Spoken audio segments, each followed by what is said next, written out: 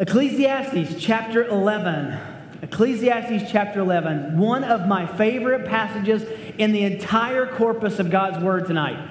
Now, what we're going to do at the very beginning is a little uncomfortable and a little awkward, but I'm going to do it anyway. If you are 30 years old or younger, very briefly, just stand up. 30 years old or under, just stand up for a minute.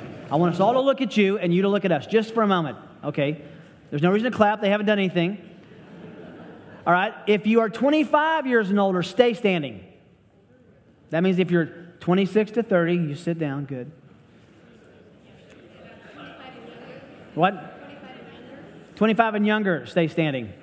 Thanks, honey. Okay, just for a minute while they're standing, I want everyone to listen. This is going to be a little bit of an odd kind of sermon, because Solomon is primarily preaching to you tonight. So this is a sermon directed at you, and the rest of us get to listen and be convicted by it. You can sit down now.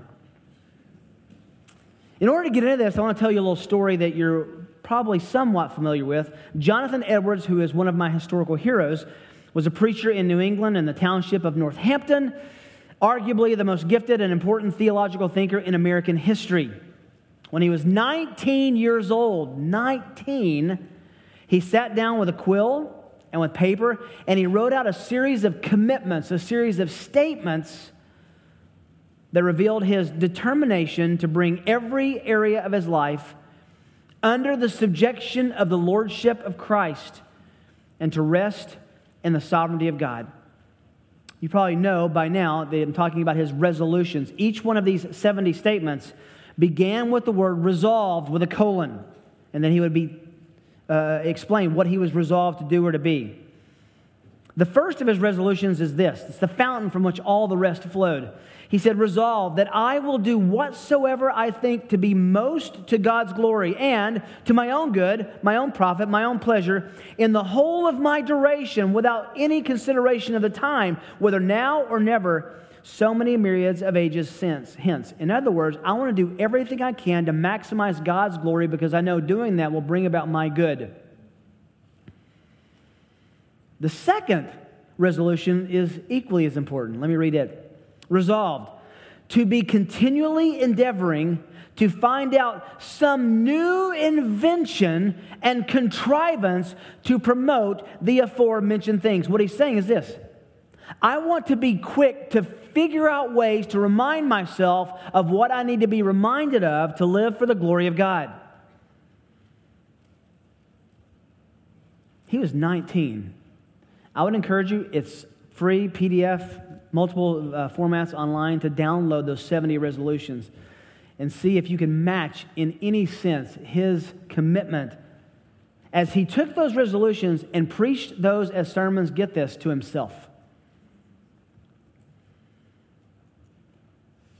There's no agreement regarding the criteria for old or old age, is there? I mean, think about it. It can mean a lot of things. For example, an Olympic gymnast is old and typically retires by 22.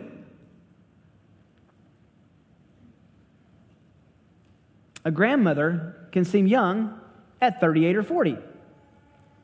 Old and young are relative. And no matter how old you think you are or what you think of the aging process and how you define it, you and I have to eventually face the fact that we are getting old. I face this every day. My ankles start holding weight when I get out of bed, and they yell to the knees. The knees get a little frustrated. They tell the hips, and then the shoulders, and then the shower. Praise God for showers. Amen. Thinking about getting older and eventually dying is the core thrust of Ecclesiastes. Face your coffin, Solomon says. See yourself there. Understand that one day someone will sit at a funeral for you. What's amazing, though, as we've looked at Ecclesiastes week by week, actually for a couple of years now, is that thinking about the end, death, getting old, are looked at as motivation for how to live rightly when you're young. I don't think you're able to live until you're ready to die. And if you're ready to die, then you really know how you should live. Listen to Edward's 17th resolution. Resolve that I will live so as I wish I would have done when I come to die. Wow. I want to live so that if I were to come to the end of my life and look back at how I'm living now, I would be pleased with the decision and choices I've made. So we're going to look together at Ecclesiastes chapter 11, verses 7, all the way through chapter 12, verse 8, because it's one unit. And I want to find with you two resolutions, kind of in the thinking of Edwards, two resolutions for living a life of no regrets. Two resolutions for living a life of no regrets. The first is this: you need to redeem the prime of life. Redeem the prime of life. First thing under this is a little subpoint: enjoy your youth. It's kind of an interesting command. Enjoy your youth. Look at verses 7 and 8 of Ecclesiastes 11. The light is pleasant, and it is good for the eyes to see the sun. If indeed a man should live many years, let him rejoice in them all. And let him remember that the days of darkness, for they will be many. Everything that is to come will be futility. This is the best part of Ecclesiastes in some sense. It's what we've been working so hard to get to for so long.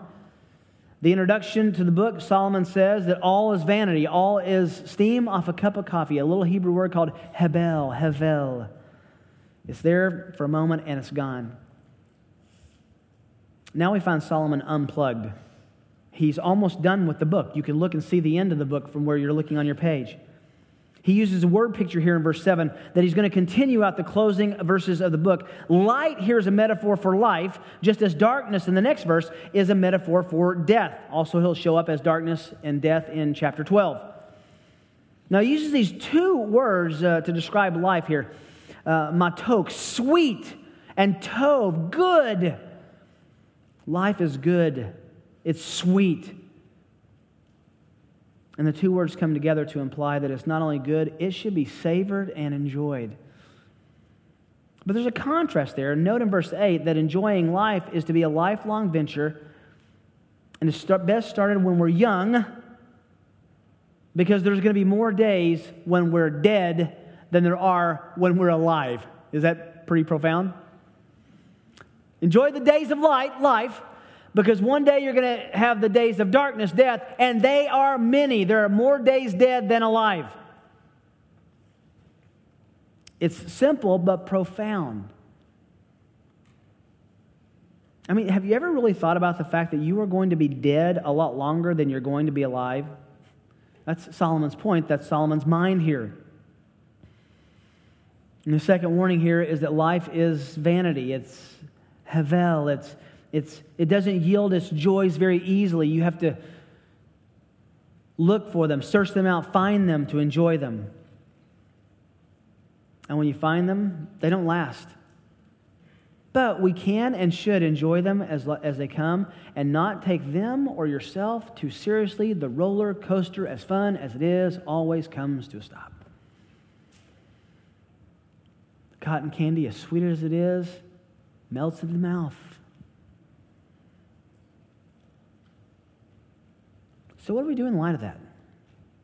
This is amazing. Number 2, letter B here, explore the world. Verse 9 is almost, you almost say, is this a command? Now, the New American Standard uses some words here. I'm going to retranslate and give them more of a contemporary understanding. Rejoice, young man, literally, have a blast, enjoy life, grab everything you can to bring you pleasure, young man, young woman. During your childhood is really not the best translation. During your youth, during your 30 years old and younger, literally.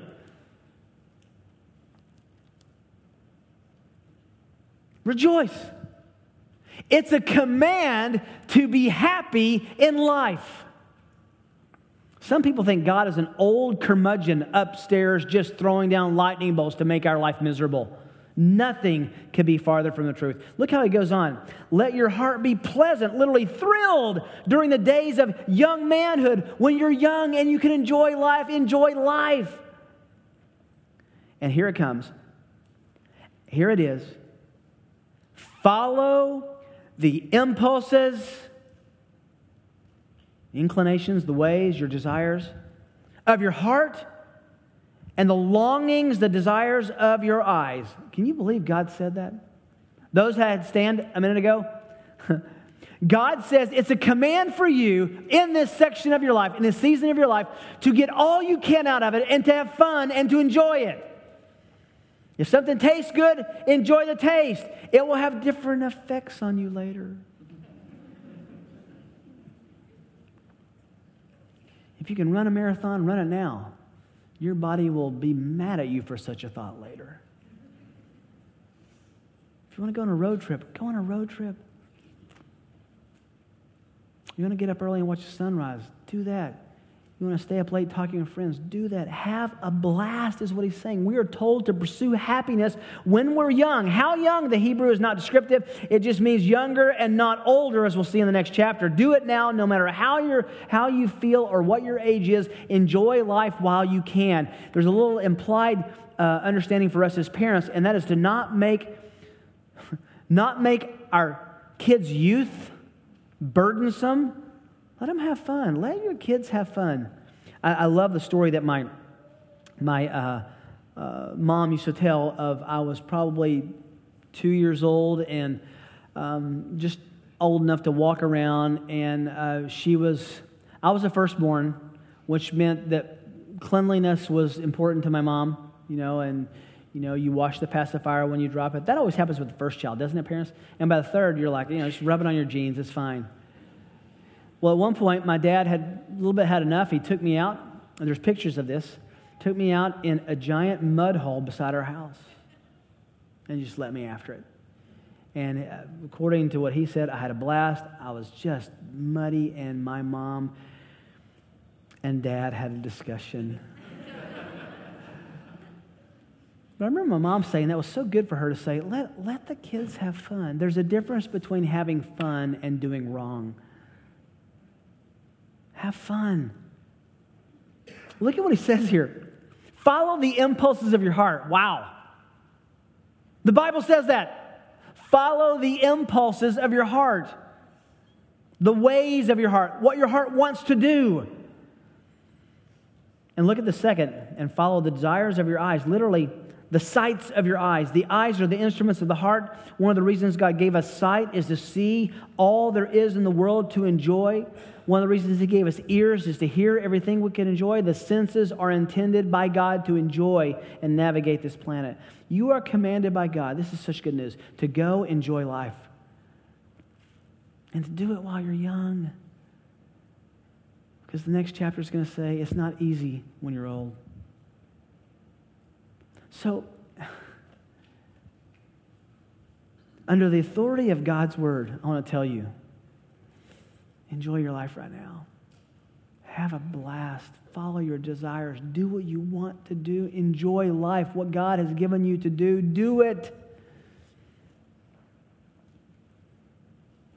And you say, that sounds too good to be true. Well, not too good to be true, but with a footnote. Letter C, and expect an accounting. Look at the end of verse 9. Yet know that God will bring you to judgment for all these things. Is that bait and switch? Is God saying, go have a blast and then I'll get you for it? No. Exact opposite. He's saying there are parameters of God's obedience inside which you can enjoy yourself all you want. But when you step outside of those parameters, literally the covers of your Bible, and begin to pursue things and enjoy things that are sinful, he says that's off balance. That's out of permission. That's crossing the line. So let's back up and put those two together. If we're going to expect an accounting, what does it mean to enjoy life? It means, now get this, that God's children, young and old, we can translate that in New Testament language, believers in Christ, Christians, listen, can enjoy the joys of this life more than anyone else can because we actually attach them to God. Said another way, you will never be happier than when you're enjoying God's gifts as gifts of God. Let me be silly about it, can I? No one should enjoy, and I'm being silly and absolutely serious, no one should enjoy a hot Krispy Kreme donut better than a Christian. You know why? Because we can give God glory for it. We can say, God, thank you for giving me taste and different buds on different parts of my tongue that can distinguish sweet and sour. Thank you that someone invented this machine and invented this sugar glazed goodness and diabetes and this sugar glazed goodness. And we can eat that and say, what a God who let me live in this age and gave me the opportunity to enjoy this. I like fountain pens. When I write with a fountain pen, I can thank God that I live in an age that has a fountain pen that works, Aaron. His typically don't work. User error, but that's another whole thing. And I can glorify God with that in a way an unbeliever can't. Taking a walk. Overland Park. On the bike trail. With my wife. We can say, what a God that God uses. He's beginning to start this process that He is going to kill all of the leaves on the trees and make them explode with color that I can enjoy and say, what a God. You enjoy life, sounds and the tastes and the smells, but you do it inside God's permission. You do it inside knowing that there's an accounting for this. You don't do it in a way that abuses God by disobeying God. Over the line, selfishly, indulgently. Because remember, Hebrews 4:13, there is no creature hidden from His sight, but all things are open and laid bare before the eyes of Him with whom we have to do. There is an accounting coming. Romans 14:10, we will all stand before the judgment of God. This impending threat leads Solomon to set the second condition for living a life of no regrets. There's another command here, and it's to remove something. Look at verse 10. Remove grief and anger from your heart. Put them away pain from your body, because being young and the prime of life are fleeting. One of the ways you can take this is take care of yourself when you're young. You put all this data together, and what he's saying is put away anything that will bring you disfavor in the final judgment. He's telling us to consider what we're sowing, because one day we will reap in the end. Even if we don't reap in this life, we will reap in eternity. Furthermore, we need to hurry. Why? Prime of life is fleeting. Oh, you're so tired of hearing this, young people. You are so sick of hearing this. People look at you and say, you have no idea how fast life goes, how quickly time passes. I remember hearing people say that and say, you are really depressing. And then I got older, and I started telling my kids, you have no idea how fast time goes. Many of the desires and the choices you make as a young person, though, could become irreversible. One day you might sit across a table with a bagel, like happened to me this summer, and my son started asking me questions about my youth.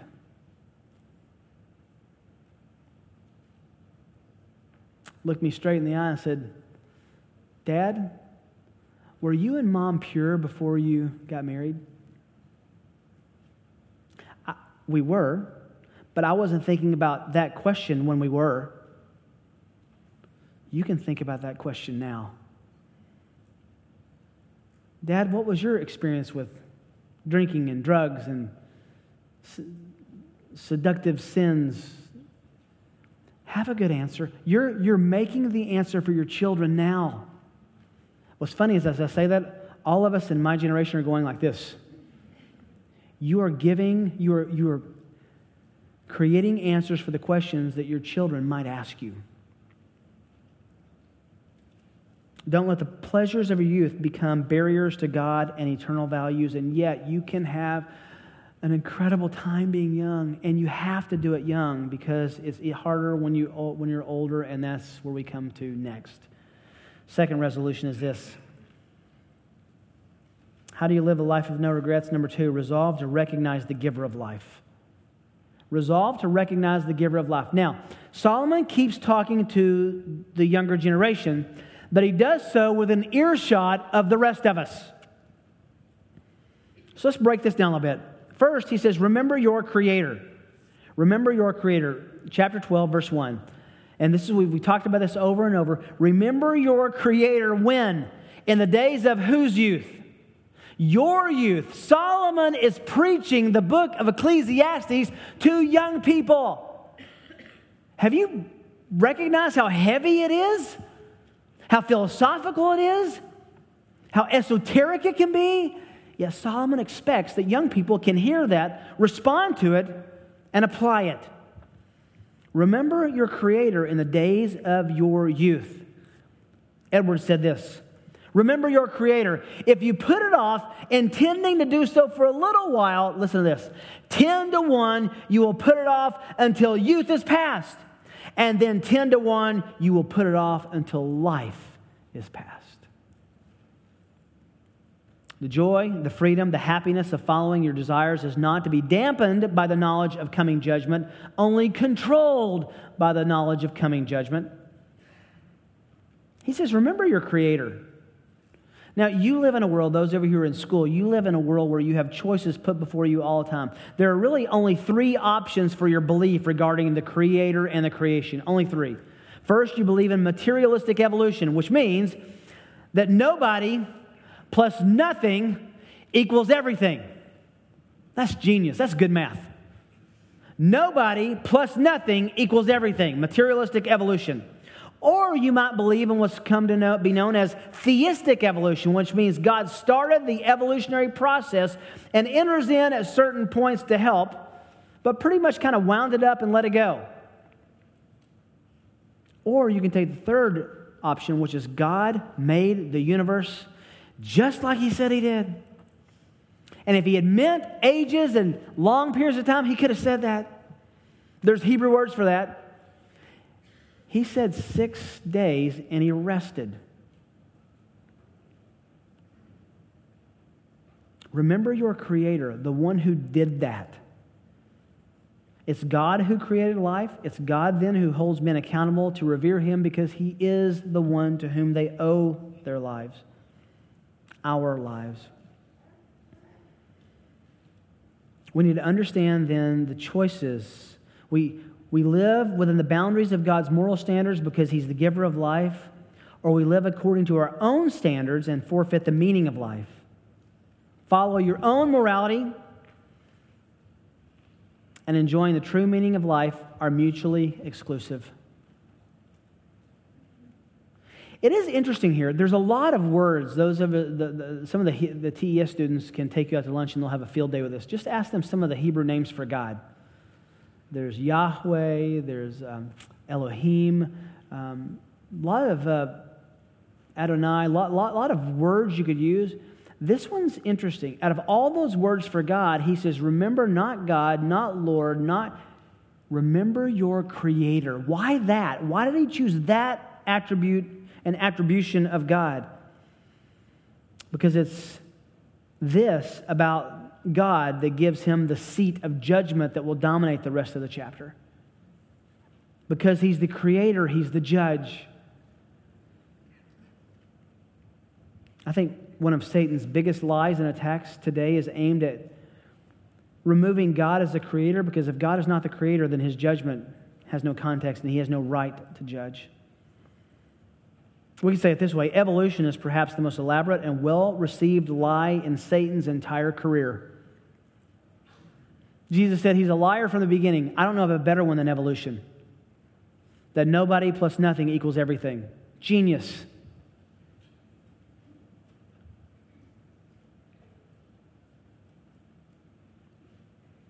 Edwards preached on this text.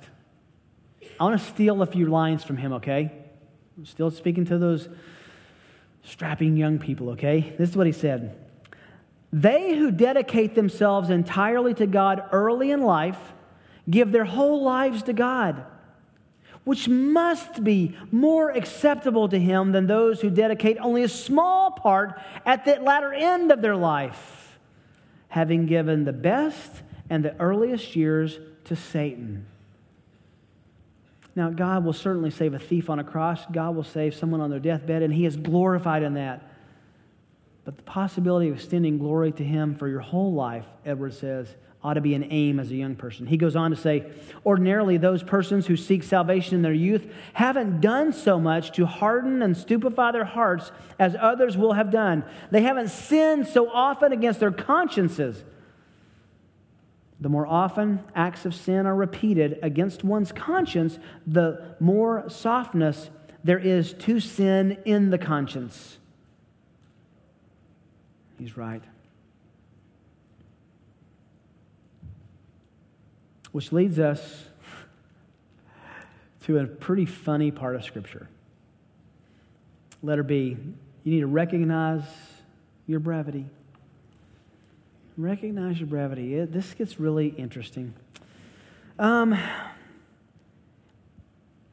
Remember your Creator when you're young, and then He says, before evil days come. You can't think of the word evil here in terms of morally evil. He's saying catastrophic, bad. Is it not from the most of the heart, the mouth of the both? Is it not from the mouth of the Most High that both evil, ill, and good come forth in Lamentations 3? Same word. It just means calamity. He's sovereign over everything. Not moral evil. He doesn't create moral evil, but He's sovereign over what we would consider bad things. He says, before the bad days things come, and the years draw near when you say, I have no delight in them. He's saying, the older you get, you begin to say, heaven that I used to try to put off is actually a welcome thought.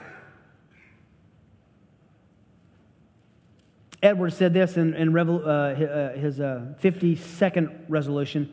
Resolved, I frequently hear persons in an old age say how they would live if they were to live their lives over again. Resolve that I will live just so as I think I shall wish I had done, supposing I perchance might live to an old age. It's powerful. And then he takes a shot at us, older folks. I keep wanting to identify with the younger crowd, and my conscience won't let me. But anyway, he says, listen, before the evil days come, then he describes it. Verse 2, before the sun, the light, and the moon, and the stars are darkened, and clouds return after the rain. What does that mean? There's just nothing to look forward to. Those of us who are a little more mature, remember when you looked forward to things? Remember Christmas morning? And it would drive your months before that, this anticipation. You look forward to that. And about so many things, a trip, an experience. That kind of diminishes as you get older. Solomon says that. You just have less to look forward to. Verse 3, in the day when the watchmen of the house tremble, this is shaking of the hands. The watchmen are the hands. They're what keep you from hurting yourself when you fall, and they begin to tremble. One of my heroes of my life, who I love so much, who's now with the Lord, Bill Zimmer, as he was getting older and developing some Parkinson's, his tremors would come in his hands, and I'll never forget what he said. He said, I praise God for these tremors because it reminds me I'm one day closer to home. And mighty men stoop refers to the weakening of the legs. Sometimes you just have a cane or a wheelchair or help getting around. The legs are weakened. The grinding ones stand idle because they are few. You lose your teeth. One of the most unfortunate facts about life is the problem of teeth. I think it's interesting we begin life on baby food and end life on baby food, but that's another sermon. Start losing your teeth. And those who look through windows grow dim. This is obviously your eyes. You can easily follow the disintegration of your eyes. I remember having reading glasses that I could take off and still see. Then I remember having bifocals that helped me see close and far. Then I moved to trifocals that give me multiple distances. And I think that they're going to get thicker and thicker.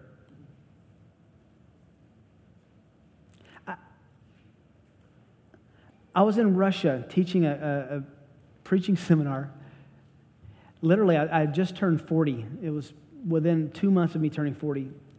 And I was reading my notes just like this. I was standing in front of a group of Russian pastors. And I was reading my notes, and I kept noticing that I kept backing up because I couldn't see it when I was closer. And you start doing this, young people just realize this is good, and then you go there, and then you go there, and then you come here, and then you just ask your wife, could you please read this for me because I can't see it anymore. Your eyes go. Verse 4, and the doors in the street are shut, and the sound of the grinding mill is low, and one will arise at the sound of the bird, and all the daughters of song will sing softly. This is one of the strangest parts of growing old.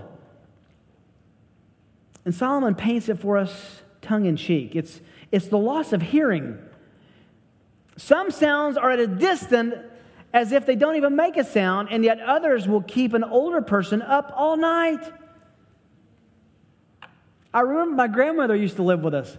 And I remember, turning up television, and you're like feeling vibrations. Mama, can you hear it? Yes, I can hear it. Great. She can't hear anything. A few minutes later, the television would be off. I'll be in the other room, and I'll say something whispering to my brother Mark. I heard that.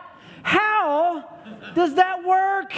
That's exactly the process Solomon is saying here. It's weird. Furthermore, men are afraid of a high place and terrors on the road, a heightened sense of danger. My same mama who used to live with us, I remember it so distinctly. I had just turned 16. I was going out to drive, and she said, wait a minute, Ricky, you be careful out there. I said, yes, ma'am, I'll be careful. And she says, you be really careful. I said, yes, ma'am, why should I be careful? She says, there's bad people in the world. Heightened sense of danger. And the almond tree blossoms. You ever seen an almond tree? When it blossoms, it's white. This is gray hair. And the grasshopper drags himself along. It just takes a little longer to get places than it used to. My wife just recently started making fun of me. She thinks I'm on an old Tim Conway skit. Most of you don't understand this. But I get up and I start going. I got my phone, my wallet, my keys. It just takes a little longer. And the caperberry is ineffective. You ever put capers on your fish or capers in your salad? Capers a small olive. Caperberries are ineffective. You lose your sense of taste. Back to my grandfather, who put enough salt on French fries to open like a salt mine. It was just, he didn't sprinkle, he just poured, unscrewed. That's good. Loss of taste.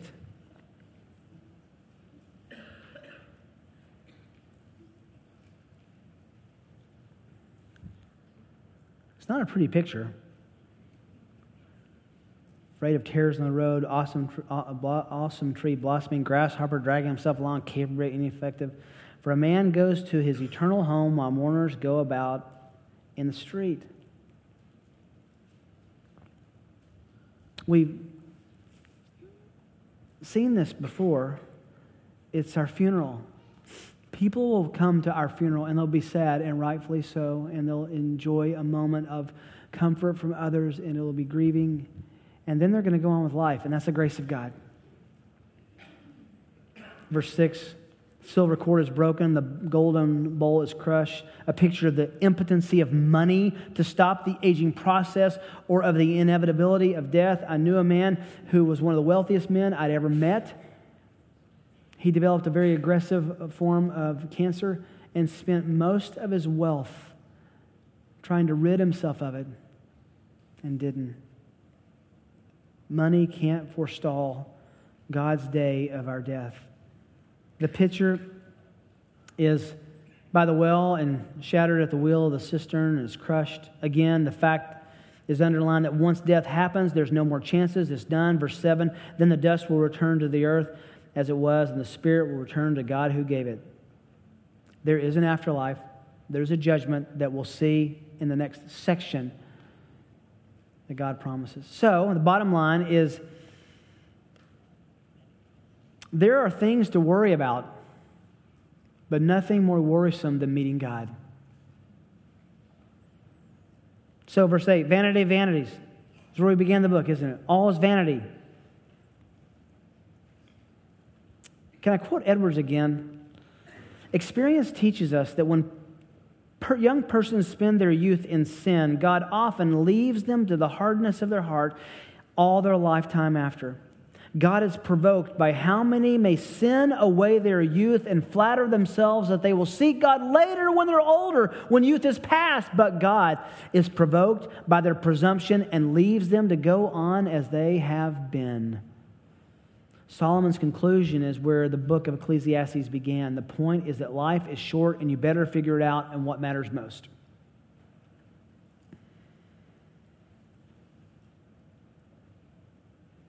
So let me turn back to that group of people that I asked to stand. Are you remembering your Creator now? Is God the focus? Is He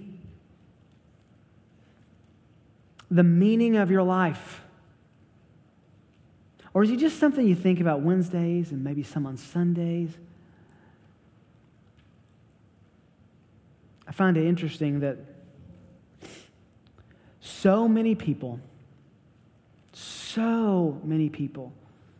put such little stock in the reality that young people can respond to God. Do you know who believes that young people will respond?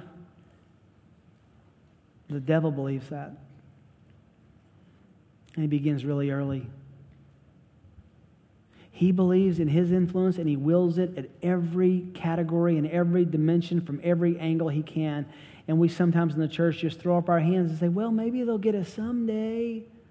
Solomon's saying, no, get it today. Don't let life pass. You want to be a mature, godly young man or young woman? Take someone with gray hair out to lunch. I'm serious.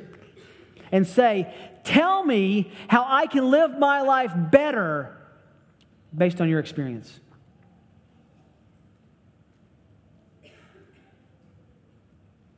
Now, here's the good news. The oldest person on the planet is not in this room, which means that relatively, all of us are in the category of young. Right? Relative to someone who's older, meaning all these principles apply to us too.